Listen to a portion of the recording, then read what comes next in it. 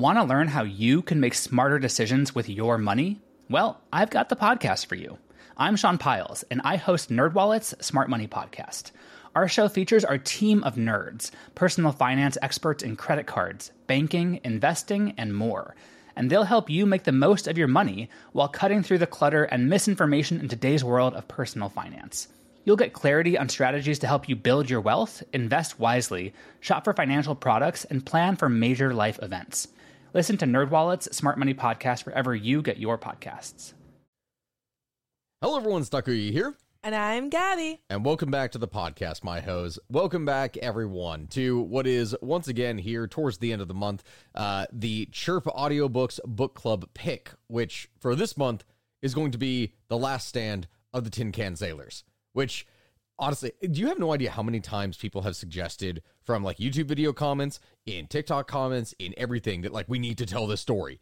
And it is a fun story. It is a good story. But in my personal opinion, I was never satisfied with the short videos of it. Like when I would make the short form videos for it on TikTok or YouTube Shorts or anything like that, there's just so much detail that goes into this battle. But it's not even really a battle. It's a segment of a battle that became its own battle that had not necessarily as big of an effect on the wide scheme of the war, but it was a monumental thing. It was a big deal, and it was a heroic last stand by this group of sailors taking on the Japanese, like almost the entirety of what was left of the Japanese Navy at the, like, in the climax of the Pacific theater of World War II. I say climax, there's a number of different points that could be argued as being that, but this is a lot. I know I'm rambling. I know I'm going on in different parts about this, but it really is something that is a lot. And I truly have no idea what this book is about, so I'm just here for the ride. Okay, all right. So thoroughly underprepared. Before we begin, always as a reminder, if you do not watch us on YouTube, if you want to visually see this podcast, then please go over to History of Everything Podcast, which is our channel on YouTube. There's going to be a link in the description. If you want to support this channel, if you want to make sure that you can get episodes ad-free, go check out our Patreon. For $1 a month, you can get ad-free episodes as well as bonus episodes that is put out on there. And there are other bonuses depending on the level that you get. Also, buy our coffee because it's really damn good coffee. It really is good. Yes. And I'm not just saying that because I need coffee to survive. You kind of do. I do. It's like the day before Thanksgiving. I worked all day. I work tomorrow. And I'm recording podcasts in the time that I'm not working. So obviously I am doing great. And then I've spent all day recording videos and then editing videos and then writing more videos. But it's fun. We're not complaining. I'm just a little bit tired. No, I completely understand that. But anyway, on to today's story, because I think we really need to get into it. So the context of this, what this is the story of, is one of the key decisive battles when America was going back to reclaim the Philippines. So previously, years earlier, the Japanese had invaded the Philippines and they had taken everything over, right? And during this time, there was a large series of guerrilla movements. It's honestly, I could do an entire thing on literally just the Philippines campaign in the first place. There are so many different campaigns, so many different war stories that we could go into and cover. And there's actually a lot of big movements. Like if you look at the Philippines today, a lot of the national pride that comes from the Philippines specifically came out of the movements that were arising during this period. So it's a really big deal.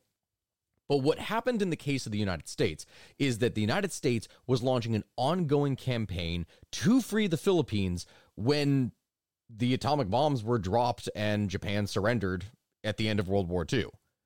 Our story today takes place during the course of that campaign that was still ongoing when the bombs were dropped.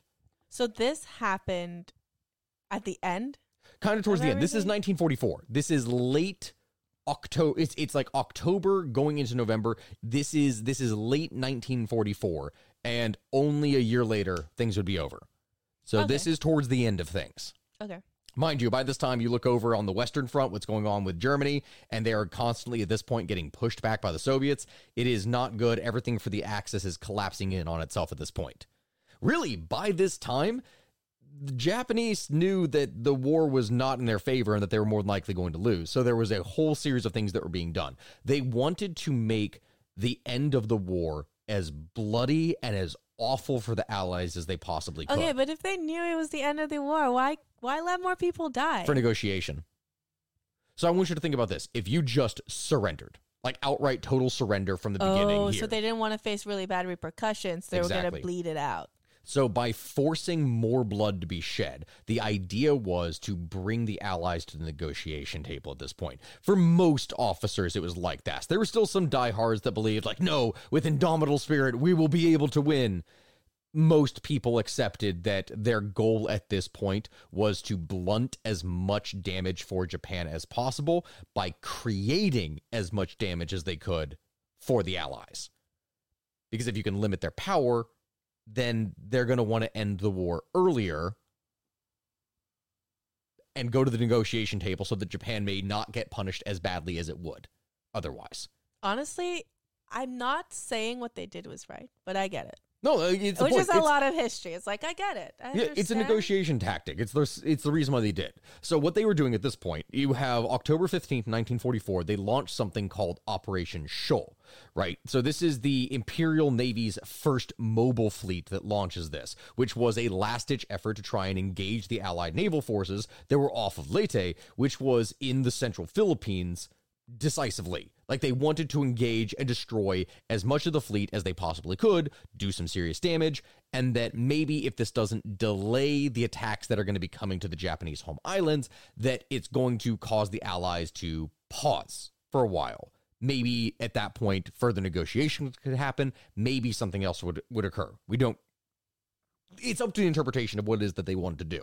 But following the battle that was on the 24th of October, which was the Battle of Sibuyan Sea, you had the powerful Japanese 1st Division Attack Force, which was center force, that appeared to be retiring westward. However, this was not the case. It was a trick. They were actually going to then resume their eastward passage, and they would break out of San Bernardino Strait, which was north of Samar, early the following day, heading southwards towards Leyte Gulf. You had the Japanese Northern Force, which was a carrier task force that had drawn Admiral William F. Halsey's U.S. Third Fleet north, and the heavy forces of Vice Admiral Thomas C. Kincaid's U.S. Seventh Fleet, they were engaged to the south of Leyte Gulf. What this left was only 3 7th Fleet escort carriers. Not the carriers, but the task units that were on the northern flank of the Leyte operational area. There, what they had been doing is providing a type of close air support and ASW screening for amphibious landings. The basic idea of this is that you have these carriers that they're not big ones, mind you. They're not extensive. They're designed to work as support vessels to be able to provide air support, harassing maneuvers, scouting maneuvers, essentially anything where aircraft would be able to be utilized on a battlefield over a wide area, so they could move and support different units as needed. And what would happen is that these vessels were moving in to support other fleets when they kind of faced a little bit of a surprise. Okay, what's the surprise? The Japanese. That's a good surprise. Banzai. Bad surprise? Bad. Definitely bad for them. Though it was actually going to be bad for everyone overall. I have no idea the context of this story. It's and okay. I did not have time to read notes because I was at work all day. So it's okay. I'll explain it. The idea of it, of course, is that you know how you don't have you're not going to have a fleet all in necessarily one specific spot, right? Like, it's not some massive fleet that is heading in a singular direction. You have different vessels with different tasks. They're going after different targets, they'll doing have different different things. jobs, Right. but they're one unit. They're just performing different duties. Yeah. Right. So each one of these, the goal of what you want to do as a Navy is to attack isolated targets, ones that will not be able to receive support from other vessels, because they have to, like, you're on the ocean, there is a wide area that things could be affected in, or not affected in. What's the word that I'm looking for?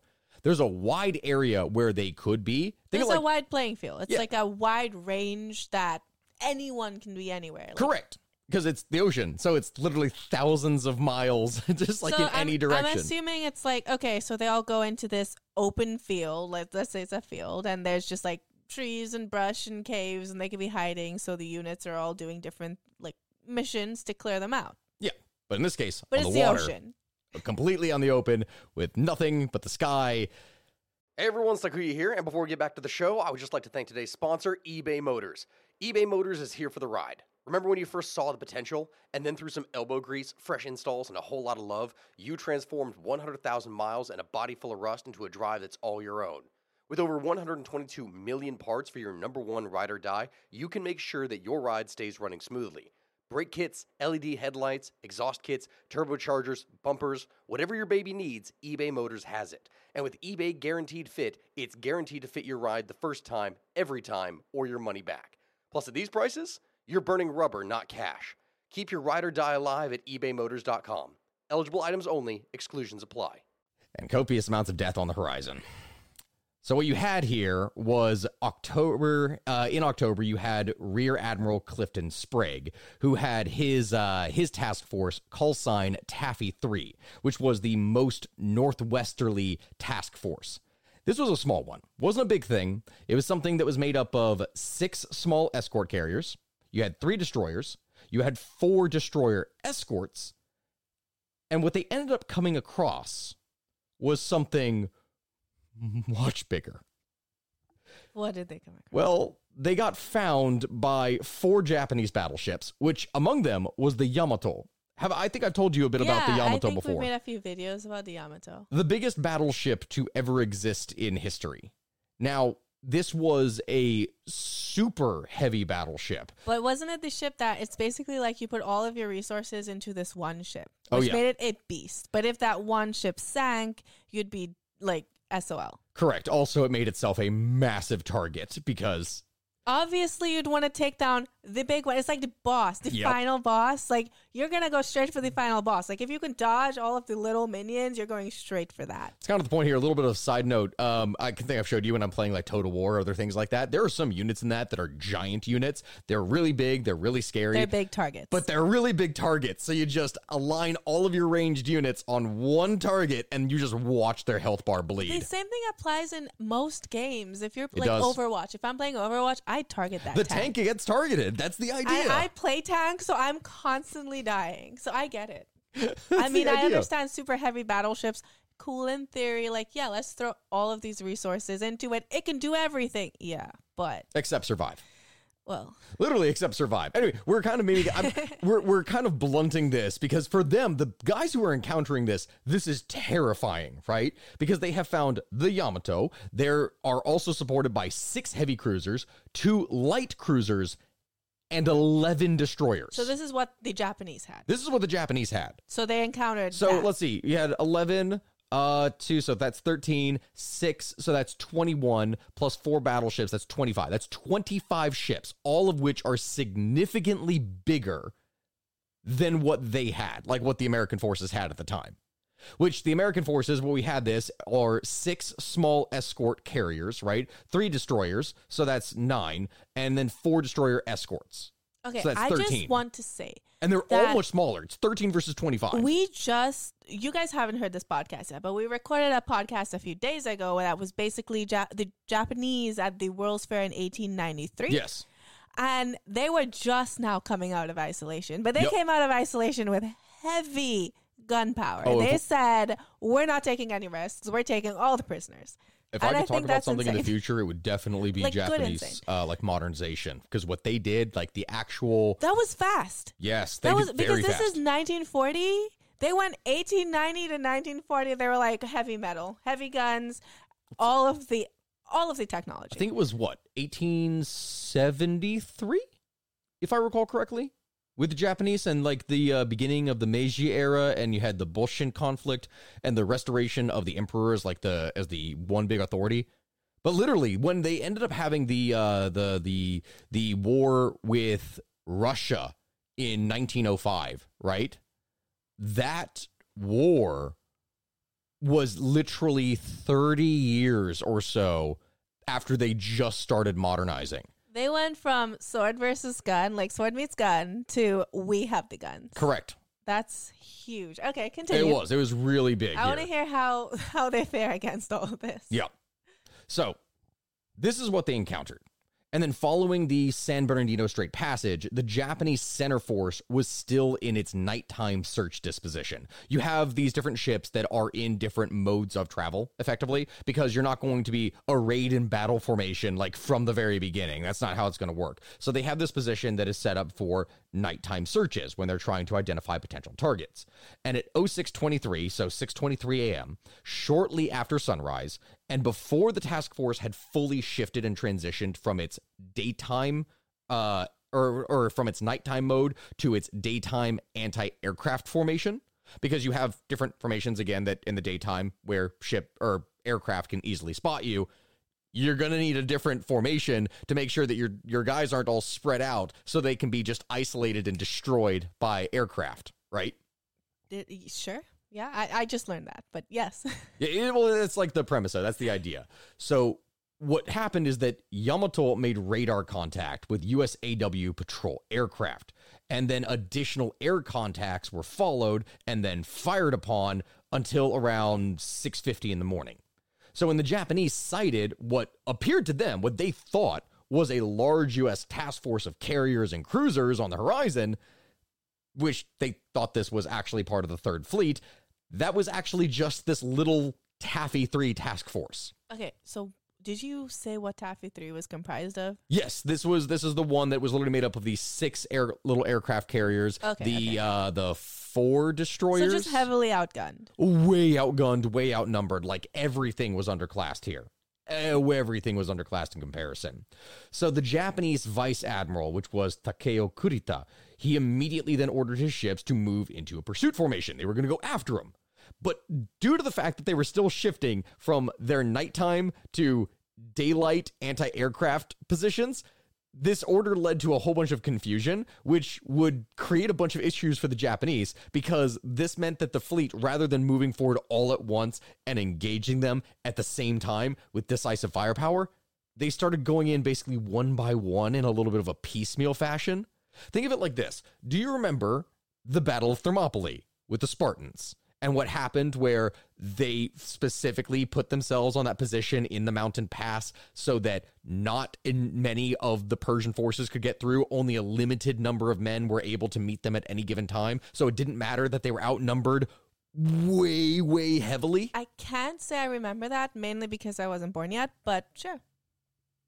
I hate you for that one. You're like, do you remember? Do you remember? Yeah, I for sure. Yeah, it was just the other day. To bring back an old phrase of mine, you got to remember, Gabby. I don't. You got to remember. So, but you know what I'm talking about with Thermopylae. No. Oh, I haven't seen the 300. Wait, come on. You're not going to do this to me with 300.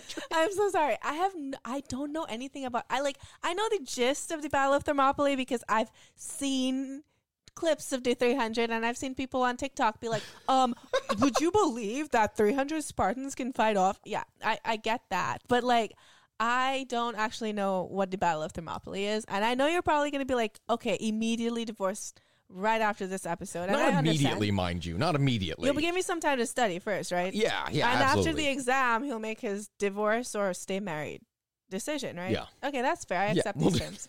I'm a really good test taker. Like, I'll forget by next week. But anyway, where were we? So, I don't know the Battle of Thermopylae. For anyone that does, imagine it like the Battle of Thermopylae, where only a limited number of forces are able to approach at any given time. So what this did is it severely blunted the potential damage that the Japanese could do to the Americans in the situation.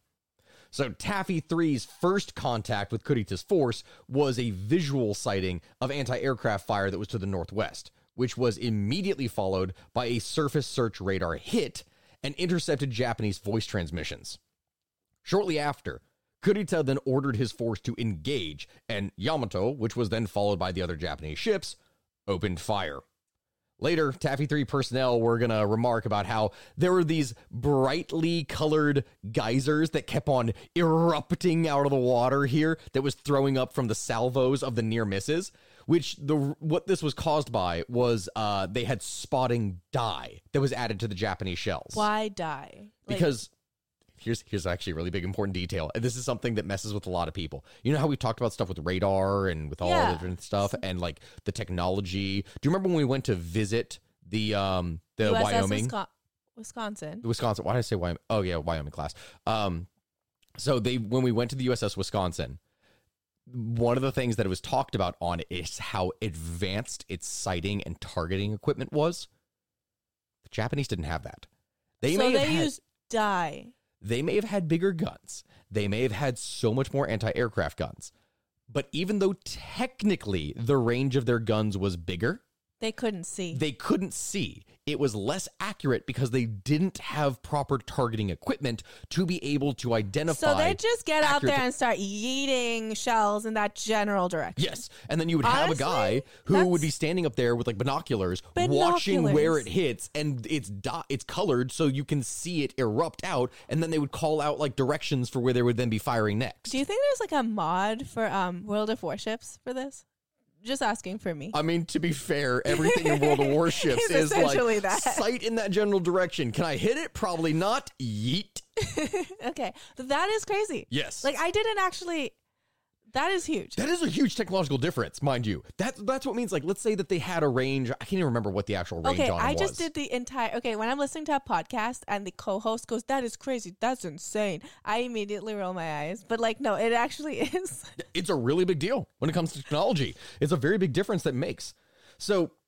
that's what's going on. You had these brightly colored geysers that were erupting out of the ground. And then by this time, Sprague, or was it Sprague?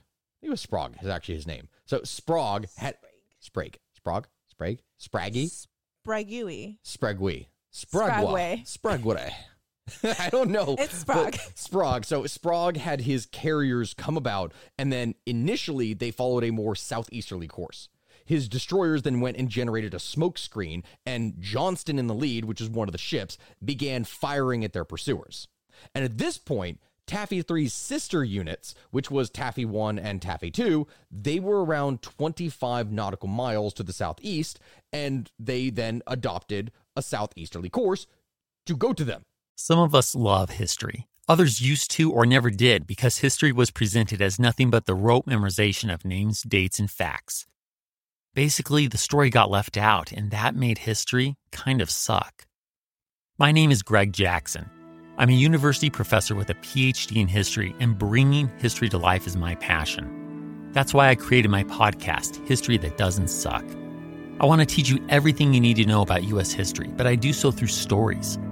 Let me tell you about George Washington begging his men not to mutiny against Congress, Clara Barton saving Union soldiers amid enemy fire, enslaved Frederick Douglass risking his life for liberty, and about so many other figures as their real experiences make industrialization, social movements, and even congressional debates and tax policy come to life. Subscribe to History That Doesn't Suck today, and join me, Professor Greg Jackson, every other week for a new episode, where I'd like to tell you a story.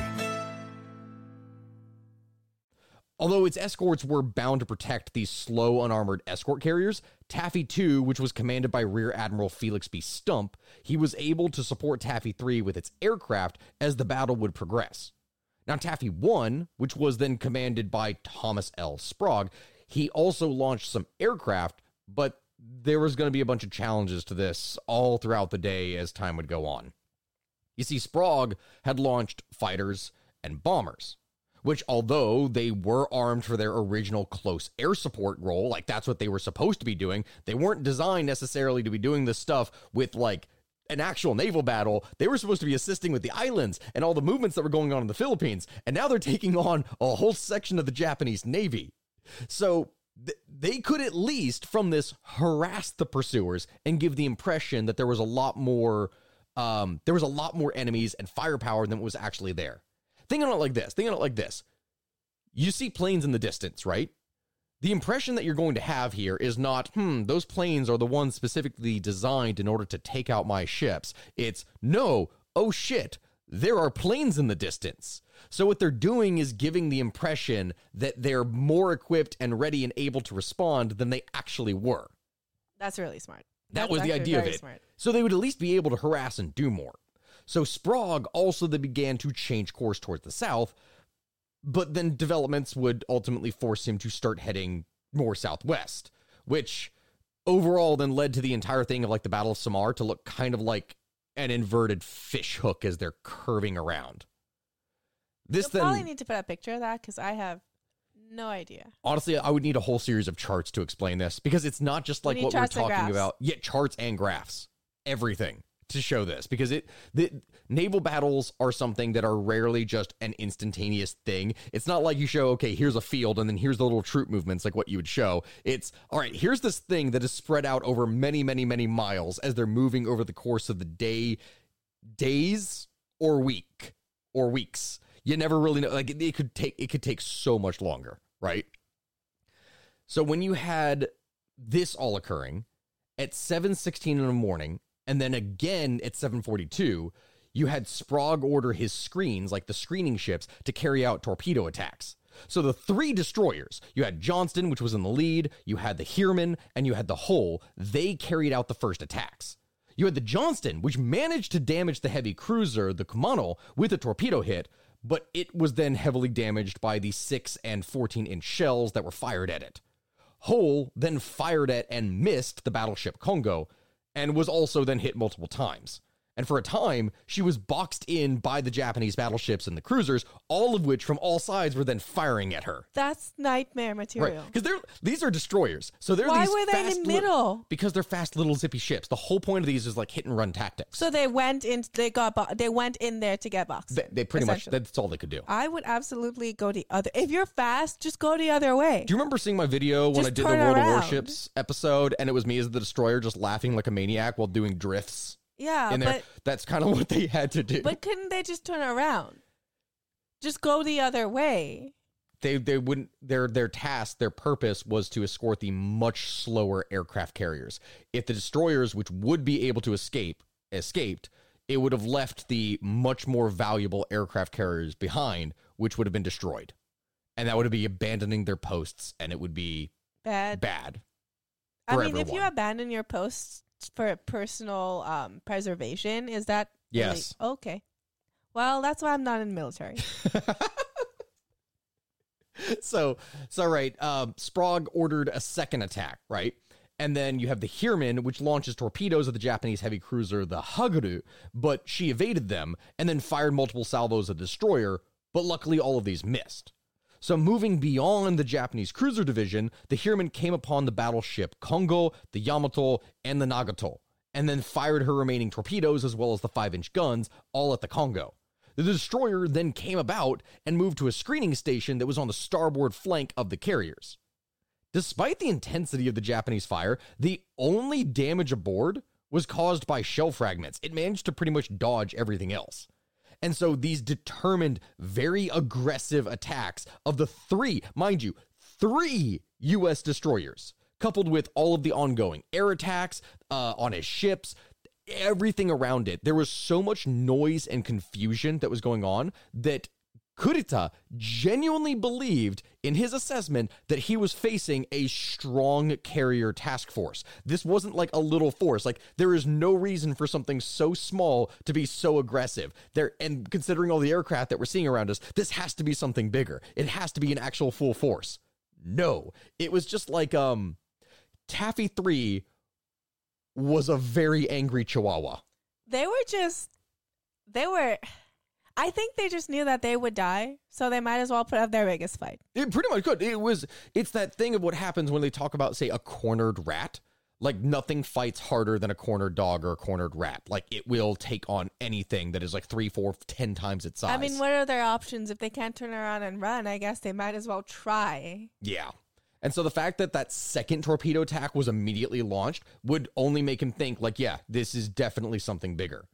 So Sprague then ordered his screen to make that second torpedo attack shortly after his destroyer escorts were also engaged.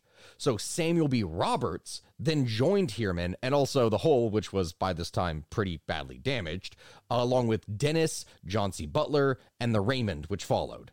They all were attacking individually. And these were all destroyers? These were, well, no, because you have the destroyers and then you have the not escort carriers. What is the word that I'm looking for in here? Aircraft carriers? Well, let me know. It was the escorts.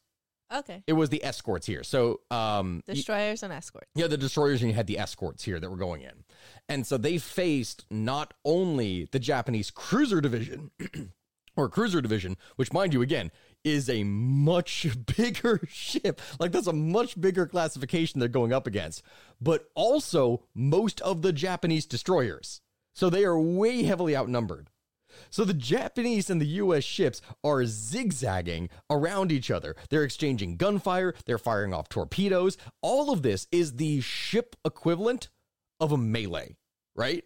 They're not dueling at each other from long distances as they're kind of sailing by. No, they're like weaving in and out each other, firing guns. Imagine, if you will, if you had some guys who were in a parking lot with their cars, right?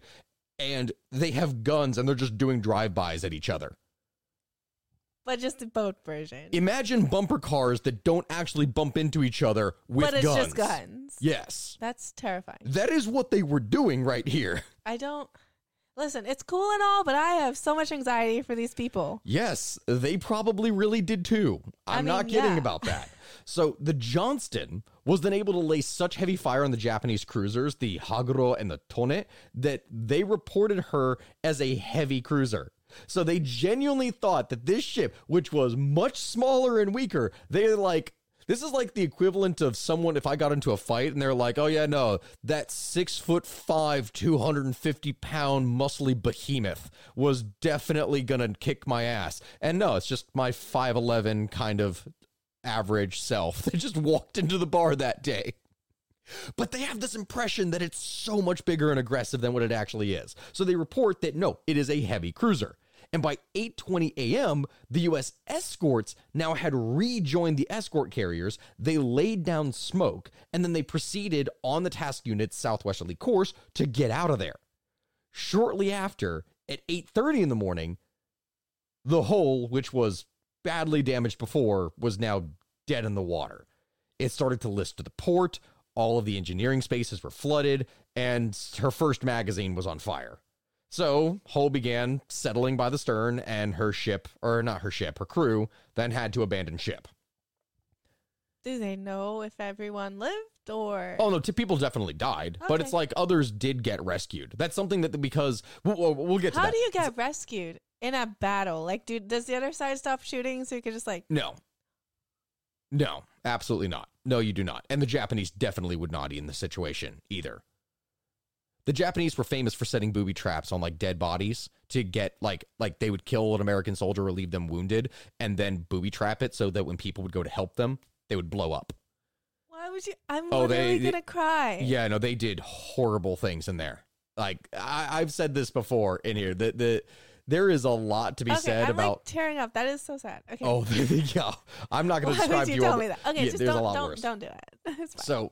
Throughout history, royals across the world were notorious for incest. They married their own relatives in order to consolidate power and keep their blood blue. But they were oblivious to the havoc all this inbreeding was having on the health of their offspring. From Egyptian pharaohs marrying their own sisters to the Habsburgs' notoriously oversized lower jaws. I explore the most shocking incestuous relationships and tragically inbred individuals in royal history. And that's just episode 1. On the History Tea Time podcast, I profile remarkable queens and LGBTQ+ royals, explore royal family trees, and delve into women's medical history and other fascinating topics. I'm Lindsay Holiday, and I'm spilling the tea on history. Join me every Tuesday for new episodes of the History Tea Time podcast, wherever fine podcasts are enjoyed.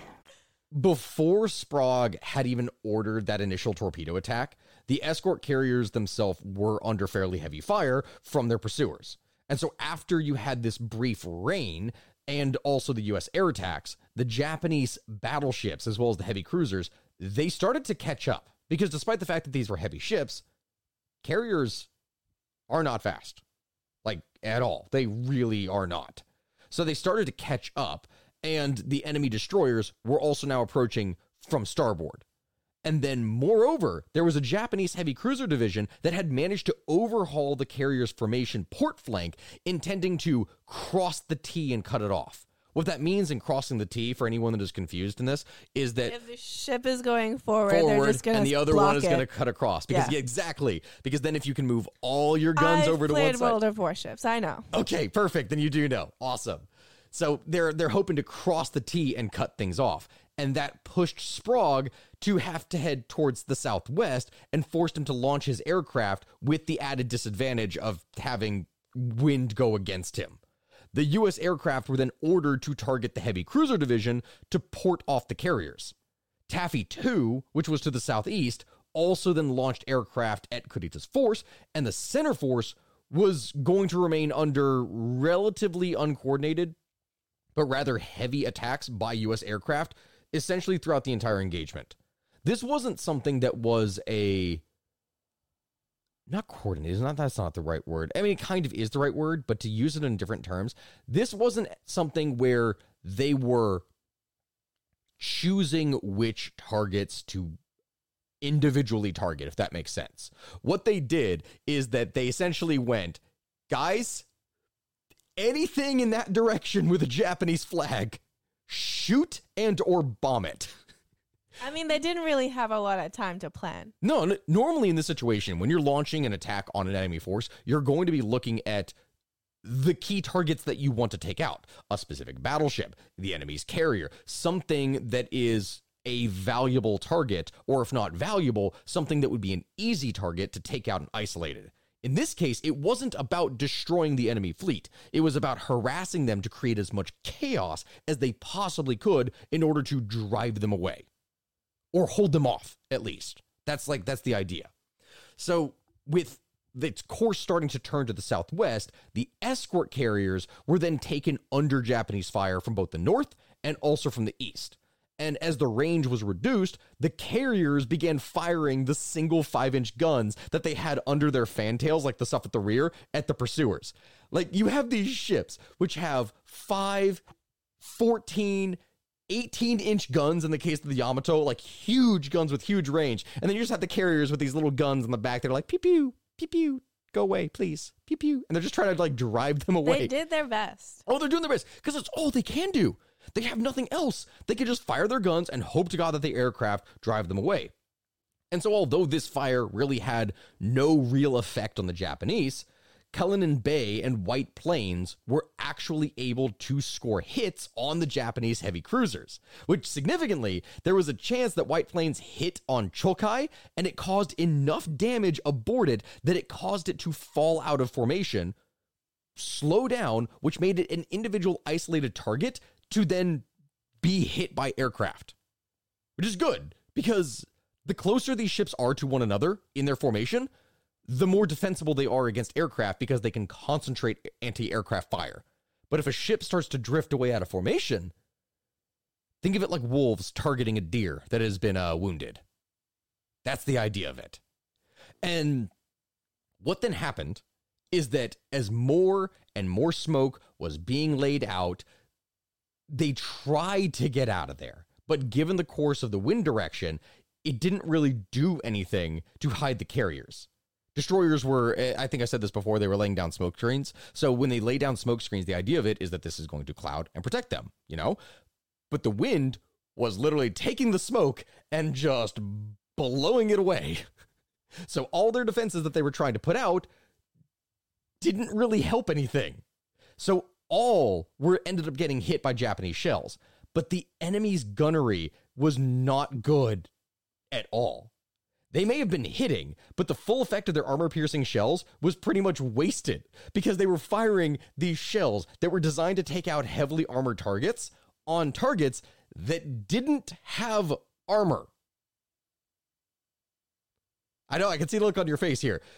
There's a specific reason for anyone that may not understand the physics of it, why that is a bit of a problem.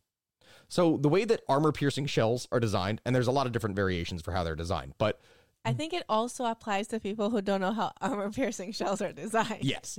So the way that it works for many of these is that it takes a significantly heavier resistance for these shells to like detonate in the first place. What oftentimes would happen, right, is that you would have a shell, if it's armor piercing and it shoots at an unarmored target, Imagine that it hits the target, it goes directly through without actually exploding.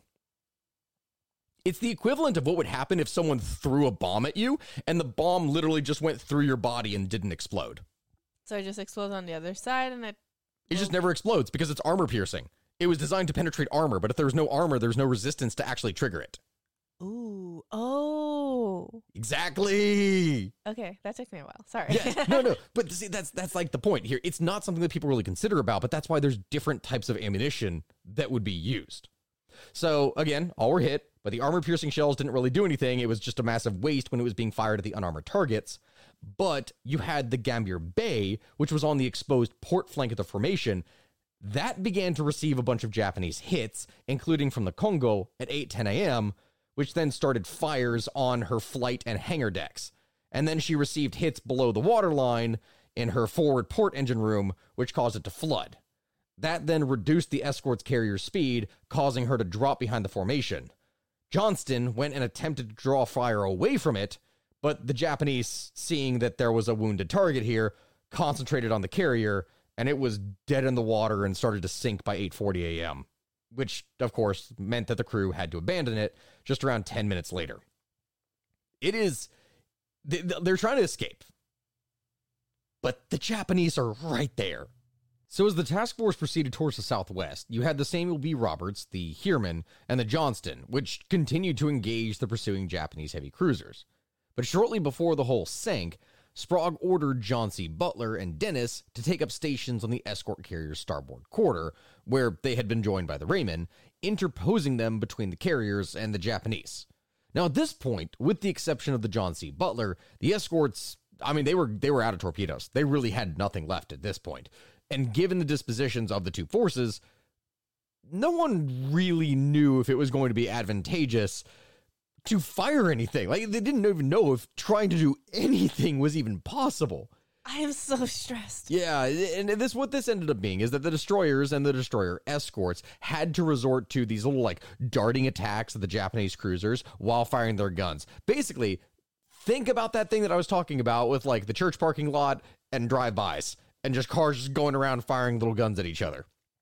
Except if before, the drivers had been using 50 cals that were mounted on the back of their trucks, like Technicals. I don't know where I'm going with this comparison. I'm thinking of the Technicals out of the Middle East, where you'd see the Toyota trucks and they would have the mounted machine guns on the back. Imagine that ran out of bullets, and so now it's just a guy with a pistol that is just trying to shoot out of the back of a window or something. Right. Okay. That's the equivalent of where they're at right now. Does the book play out like this, like the Chirp book? Yeah. Yeah, is it like a play-by-play? It's like a play-by-play going into all the personal accounts, because I'm trying to tell the overall story, but when you're going into the stuff in the Chirp book, it's like telling the personal accounts of the individuals that were involved in it, and the actual personal anecdotes, which is something that really cool. I figured one of the best ways I could go about doing this is just telling the overall story, but if you want a personal, in-depth look at it, you need to look at the book. Okay, this is something I would never be able to read, because I'm pretty sure... Is this the book? Yes. Okay, so I knew it was on your shelf, and I wanted to read it, but if it's the actual personal accounts, I will never be able to read this. Yes, which is one of the reasons why I thought it would be so cool here. Just listening to this story has me Oh, it's a very tension subject. Emotional. It is a last stand. That's kind of the point. Okay, continue. So they're doing all these zigzag maneuvers here, right? And they have a smoke screen that has partially shielded Sprague's carriers. But the escorts get hit really hard, to the point that you don't think that they're going to be able to fight back, but they do. They were still able to fight until around 8:50 a.m. the Samuel B. Roberts received her first serious hit, which entered into her hull under the waterline and knocked out her fire room, which was then followed by more hits. Everybody shush! William Shatner has something to say. Cat and Jethro, box of oddities. What do you do when the woman you love dies? Well, of course, you dig her up and you live with her. Aww. The show examines weird things. There are plenty of old photographs from this time period of children out in the streets playing in and among the dead horse carcasses. Oh, I miss those days. Things used to be so much simpler. Cat and Jethro. Then there's the urine wheel, which sounds like a really bad game show. They've done weird things. Wheel of urine! Cat Cat and Jethro Box of Oddities. That is really mysterious. Join Cat and Jethro Gilligan Toth for the strange, the bizarre, the unexpected as they lift the lid and cautiously peer inside the Box of Oddities. The Webby Award-winning Box of Oddities podcast from Airwave Media. What then followed that is a massive explosion that was caused by several 14-inch shells that tore open a 30-foot-long gash in the destroyer's escort port side. Yeah, that just obliterated the second engine room. It ruptured the fuel tanks, it started fires, all power and communication just completely gone, and then the Samuel B. Roberts was abandoned at 9:10 a.m. Which ship survives? It's like a battle royale, and you're like, what is the last standing contender? Some of them did, but it was a very contentious thing.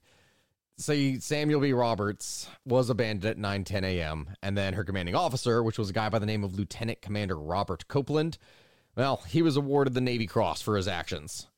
At 8:45, just before the Roberts waterline was hit, the Japanese light cruiser, the Yahagi, as well as several destroyers, they launched a torpedo attack on Taffy 3, which was then repulsed by Johnston, which was furiously just firing as fast as it could. It was strafing, it was running around, it was doing, I say running, it was piling, it was going as quickly as it could, just around trying to hit as much as it could. But that all being said, it was as fast as it could because the Johnston was limping by on a single engine and was hit several more times as the Japanese destroyers concentrated their fire on her. Because of that, her other engines got knocked out, her top sides were just in complete shambles, no power or communications, and it was dead in the water at 9:45 a.m. and was then ordered to be abandoned. Ordered to be abandoned, not wardered. Not ward. I feel like I'm adopting some Michigan slang there or something. Warder.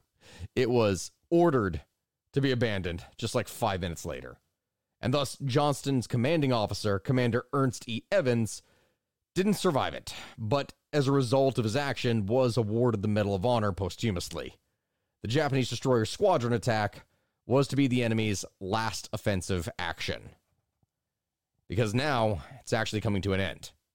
You see, Taffy 3 might not have survived if Curtis' ships had not been under air attack during the entire engagement. So, as we talked about before, what was happening in the skies was that Rear Admiral Stump's Taffy 2 was engaging things all over the course of this battle. It was augmenting Taffy 3's aircraft with their own aircraft. So even though they didn't have additional ships, they did have more aircraft that was able to actually support them. So they're just over the Japanese like central force? Remember how I said that it wasn't like targeting individual ships, like isolated targets? But it was just going everywhere just to give the facade that there were more people. Exactly. So earlier that morning, just after the Japanese forces had been sighted by Taffy 3, Stump had his available TBM Avengers rearmed with torpedoes, 500-pound bombs, anything that was actually capable. Like, they went back after the initial strike and rearmed with stuff that could actually damage the capital ships, like the bigger, badder ships. And so as Taffy 3 was being pursued, Stump closed the distance to Sprague's task unit and was then able to launch 3 different strikes during the battle's 90-minute duration. At one point, Taffy 2 sighted Japanese ships, which temporarily diverted from their pursuit of Sprague and fired on her destroyers. But rather than targeting specific vessels, as I said, Sprague ordered his air group to just try and cripple as many Japanese ships as possible. It doesn't matter how big they were, doesn't matter where they were, just do everything you can all at once. That's it. Full stop. Go. So Taffy 2 and Taffy 3's aircraft contributed to the sinking of heavy cruisers Chokai, the Chikuma, the Suzuya, all of which received some degree of damage from surface action, but of course, the aircraft is something that would really mess them up. Additionally, aircraft damaged most of the other Japanese combatants, and when that is combined with Sprague's smoke screens, this really affected the Japanese gunnery because, again, 2 reasons. Remember how they did everything based off of sight? if they're constantly being attacked by overhead aircraft, they won't be able to see through the binoculars. They won't be able to see what targets they're hitting. Because they're going to be looking out for the aircraft that are constantly harassing them, and they also have the smoke screens that are causing everything to be harder to hit in the first place. And so after Kudryavtsev's last remaining scout aircraft was shot down shortly before 9 a.m., he was really unaware of how close anything was. He did not have any other information that was telling him how weak his enemy was, where they were, how many numbers they still had left, whether there were any reinforcements coming. He had no information to work off of. And when you are a military officer and you have no information to work off of, that is arguably the most dangerous thing that you could possibly be in. And as a result, he called off the attack. He called off the attack and just broke away. Center Force, which was still under air attack, began to just retrace its course back towards the northwest. So Taffy 3 survived. So they survived. Whoever was left. I mean... Okay, this is so sad, though. Like, here's the thing. It was a brutal engagement. It's amazing. It's so, what's the word? Honorable. But also at the same time, when you just think about all of these men from two different countries, from two different walks of life, just like trying to kill each other because if they don't kill the other person, they're not going to survive. It just makes me really sad. And that's why I would be so awful if the world ever went to World War III. I'd just be a mess. Yep. And also the world keeps trying. Yep. That's my little sidebar. I'm like, why? I'm not good at, like, it makes me so sad. Yep. And, well, there's so many more really stories. Amazing. I can't tell you half the stories really that from honorable. It's really brave. Obviously, both sides, were brave. They were doing what they had to do, but it's just sad. Oh, absolutely. No, I completely understand. I mean, the task force here, they didn't really have long to have any kind of respite. Because already when you were looking earlier that morning at 7:40, Taffy 1 was in the process of launching aircraft to support Taffy 3, and it had been attacked by 6 land-based Japanese planes from the recently made Special Attack Air Corps. Do you know what that signifies here when it comes to history? I have it right there in the notes if you want to look at it. The first official kamikaze unit. Beginning there in 1944, you have the kamikazes that start. The USS Santee was hit by one, which caused her flight and hangar deck fires, and other Taffy 1 escort carriers experienced near misses. The kamikaze attacks, which, mind you, were a very new tactic, this halted or slowed any additional operations after 10 a.m., because this was brand new. They didn't really know how to handle it at first. And land-based kamikaze aircraft would attack Taffy 3 just before 11 a.m. The Kitkan Bay, Fanshawe Bay, White Plains, they shot down or drove off more of their attackers. But one of the Japanese planes, which was already damaged by White Plains anti-aircraft fire, dove directly into the St. Lo. And the aircraft, which was a Mitsubishi A6M, or the Zero, like that famous Japanese aircraft, the Zero, it crashed straight through St. Lo's flight deck into her hangar deck, and the explosion of the ordnance that was inside it just blew the ship's deck, like the flight deck, right off in the elevator. Remember, these were unarmored targets. Remember what we talked about with armored piercing shells? How they go straight through? Yeah. These planes were basically high explosive shells. So they hit, penetrate slightly, and then boom. Remember what I was saying about this just being really sad? Yeah. I think I see it differently from you because a lot of people are like, oh my God, it was so amazing. It was super courageous. And then it's just everybody was dying. Yeah. So the St. Lo sank just 30 minutes later after the attack. And follow-on kamikaze targets would go to, or not targets, follow-on kamikazes would target other aircraft carriers. One hit the Callinan Bay's flight deck, but the fire was then extinguished. Her afterstack was also hit, and by 11:30 a.m., the Japanese air attacks ceased, and the task force was finally able to concentrate on assessing damage and searching for survivors. So remember all those guys from the Hull, the Gambier Bay, the Roberts, the Johnson, etc.? They were able to actually send ships out after that for where these crews were that were in the water. To and see actually, if anyone was just floating. To actually pick some people up. So people did survive. I mean, obviously people did survive because these are personal accounts of the Correct last stand.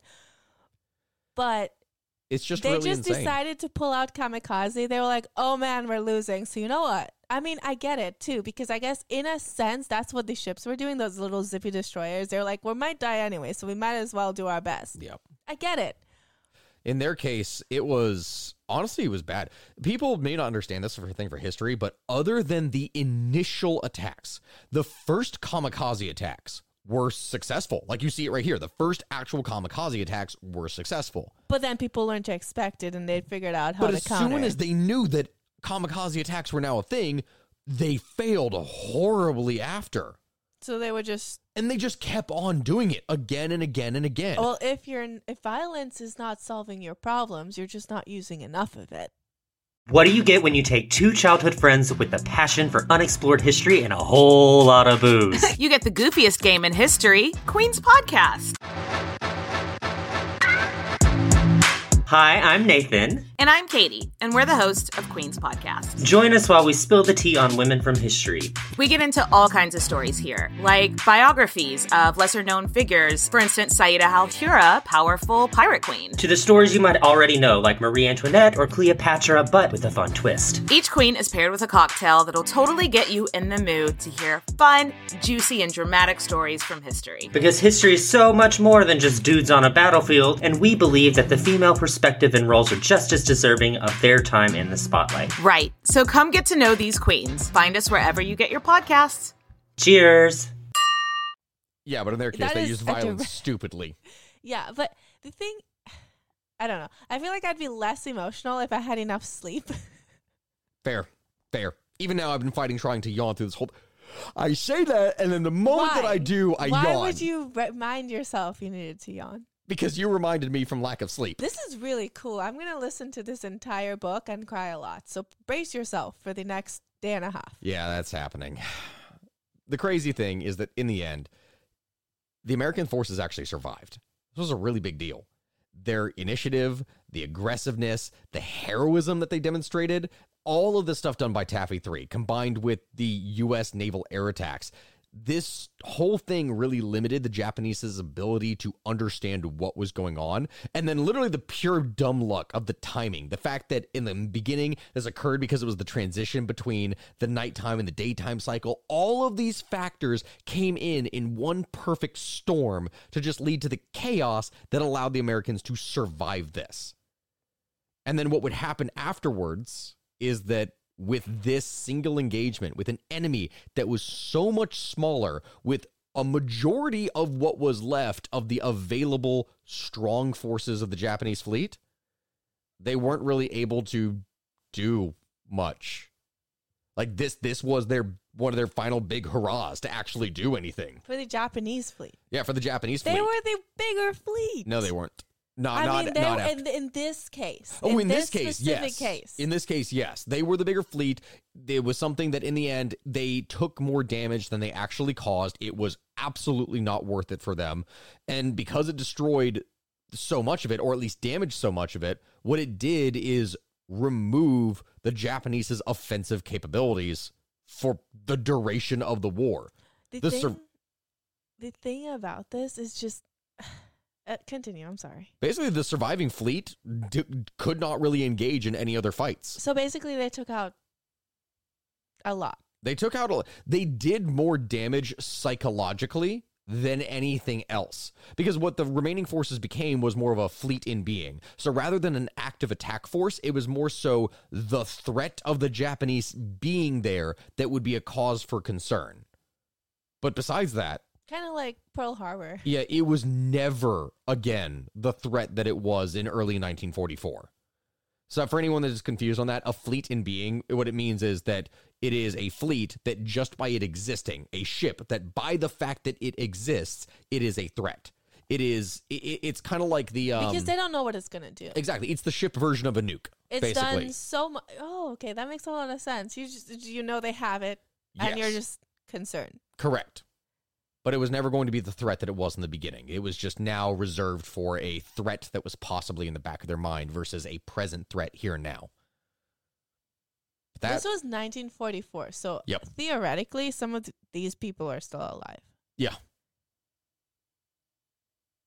That's I don't know if anyone is, actually. I don't know if they are, but they could be. That's the thing. I think after that much trauma, I wouldn't be alive. I'd be like, I've seen what I needed to see. But that is the story of the last stand of the Tin Can Sailors. I hope that you all enjoyed today's episode. Please make sure to pick up the book, which is, again, linked here in the description. It is only like $3 here for at least the next several days that this video/podcast episode goes out. And message me on Instagram. He doesn't check his DMs, but message me on Instagram whether you liked the book and also how disturbed you were, because I would like to talk. I try to get stuff on Instagram, but I get he gets many. spammed. He gets spammed. There's and so much spam. I don't get spammed because I specifically tell people to not DM me. But if you're DMing me about the book, I'd be like, yes, let's talk. I have a lot of feelings. I do have a lot of feelings. Oh, no, naturally. I feel like everyone is listening to this and they're like, why are you so emotional? I don't know. Thank you, everyone, for listening. I hope you have a good rest of your day, and I will see you all next time. Oh, before we go, we actually do need to do our family history because we're supposed to do one after every episode, and we've been awful about it. So let's just cut here, and I'll find one. Okay.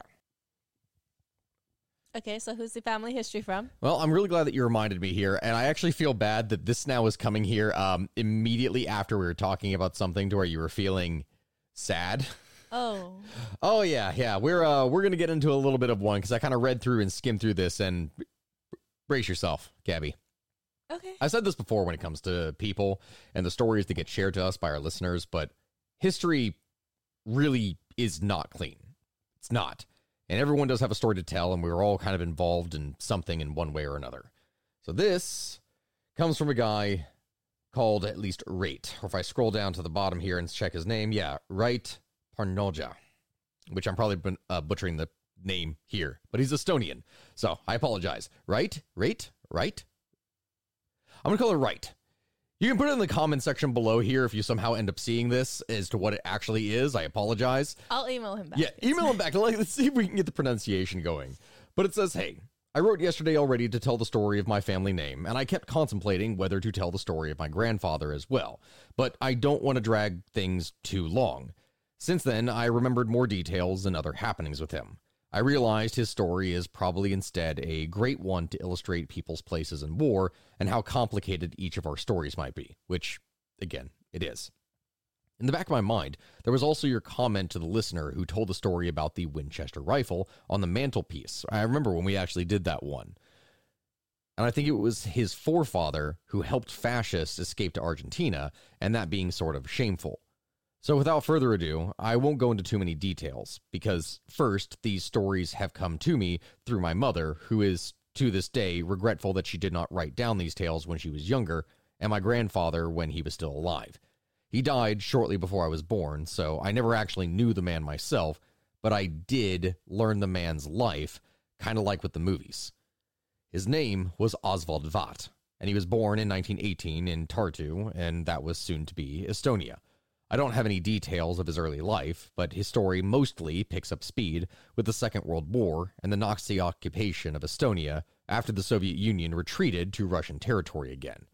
The retreat was too chaotic to organize any mobilizations, but some men were forced into the Red Army early. When the Nazis came, they recruited everybody that they could, and that's how Oswald ended up being in the Wehrmacht.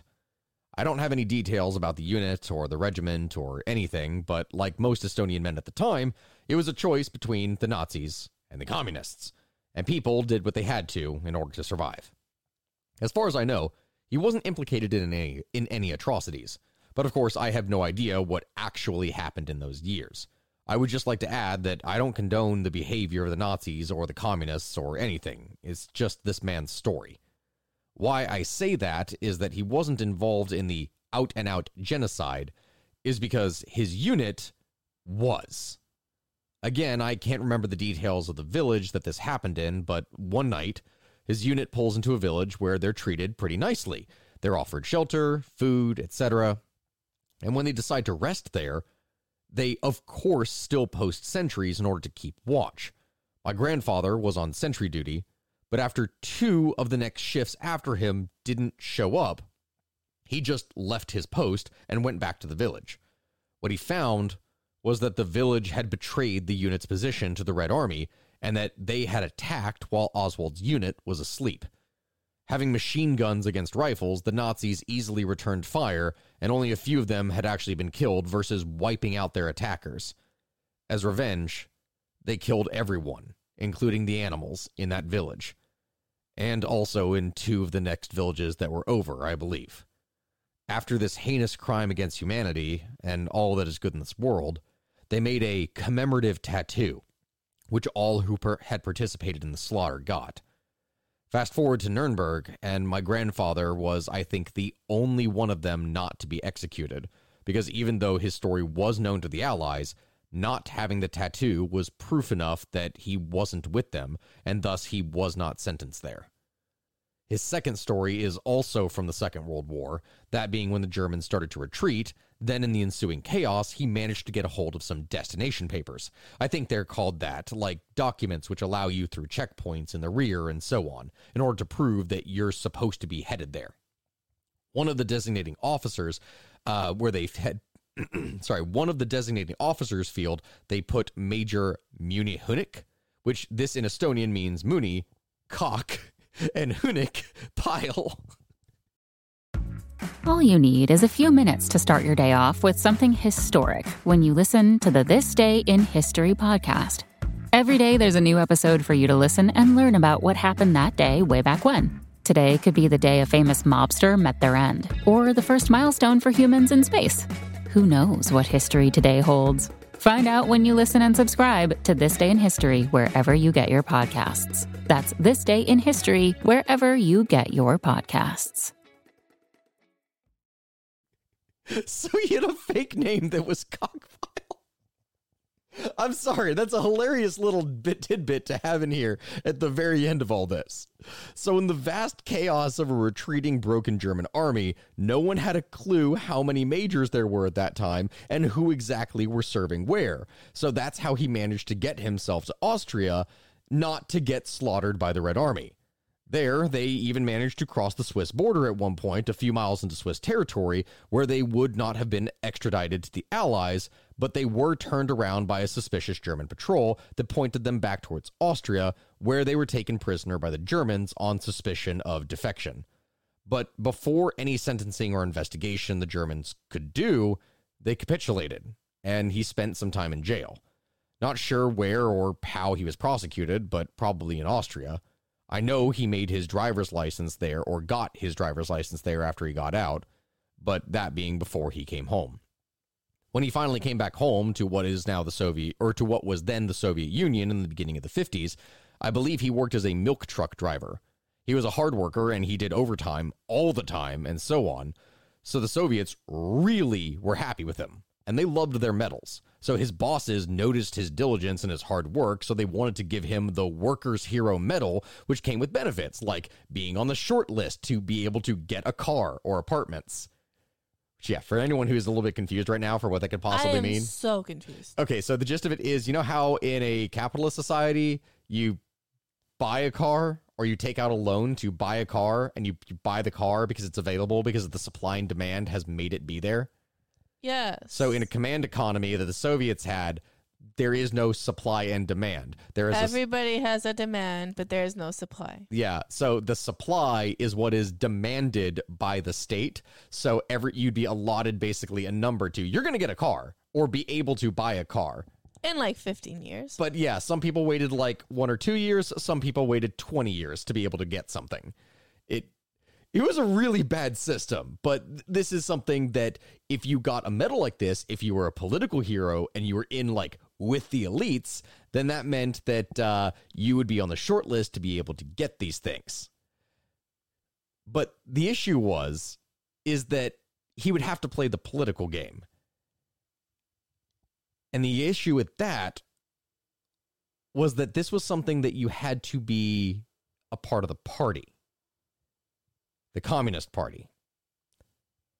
And this is a problem because with the Iron Curtain, there was no record of him serving in the Nazi army.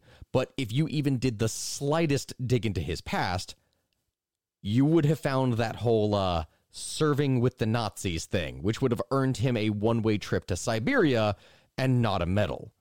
So he ducked out of that, instead saying that he wasn't really into politics. He was just a simple milk truck driver. The second after-war story, which is the first time I can say this is 100% true and I know, is because I heard it from several sources, one of which is my mom. But she was actually at the trial for this. So he was a bit of a ladies' man, to put it politely. A man whore, to put it not so politely. So I'm thinking this family history doesn't go on YouTube. This is fun. No, I think this would be fine. I don't think it should be posted. At one point, he was having relations with a random woman he had picked up on the road, but hard worker as he was, he kept driving the truck. Gotta make deadlines and so on. This is the Amazon truck driver story. Like that video of someone like... Oh, yeah, I know what you're talking about. And the guy lost his job? Yeah. So the woman was holding the wheel, but powered steering not really being a thing in the Soviet era. When she climaxed, she yanked the wheel, lost control of the truck, and it went through a fence on the side of the road and ran over 7 cows that were grazing in the field. Okay, at least it was just cows. Okay. Anyway, in the Soviet Union, cows and everything agricultural was state-owned, so it was not just some farmer's property he destroyed, it was state property, so he got 7 years in prison, 1 for each cow. Honestly, this guy has been dodging so much, and the cows got him. So that was my grandfather. I think it's awesome that you're doing this and collecting all these stories from people. Even if you don't tell this in your podcast, I still had a great time remembering all of this and just contemplating our part in history. Like I said, this grandfather died before I ever knew him, but these stories make him feel way more real to me and a more three-dimensional character than my other grandfather, whom I did know and meet several times, but who was a very closed-off man living in a ranger's cottage in the woods and taking care of a small plot of land. I'm sure that he had amazing stories too, but unfortunately, they never really reached me. Anyways, this was a pretty long one, and I can only imagine how many of these letters you have to go through, and I sincerely wish you all the best. Right, Parnolja. That was a cool one. I mean, there was a lot in there. The man whore that ran over 7 cows. We have so many family histories to go through, and we are so sorry for not... doing those for a while. So what happens is we record the podcast, we send it to the producer, and then before we post it, we realize, we didn't add a family history, but then it's like midnight the day before. Because I'm so behind on everything when it comes to the YouTube videos, the shorts, the TikTok, like everything. Like I'm constantly scrambling between one thing or the other, constant. So I forget stuff. So we're going to get back on that because we need to. It's fun. This proves to me right here that we need to get back in on it. And just because more so than what that guy was in. Some people get really upset about the family histories. Please remember, this is the past. And we're not endorsing or... Everyone has a story to tell. There is always something there. And it's... Life is wild. It is. So I appreciate all of the family histories we get because... my family is wild, but then I'm like, wow, you're cooler or you're more chaotic or that is way more interesting. And I love seeing that. I think everybody has a different story. They have a different past. Exactly. Anyway, thank you for listening. I hope you'll have a good rest of your day, and I'll see you all next time. Goodbye, everyone.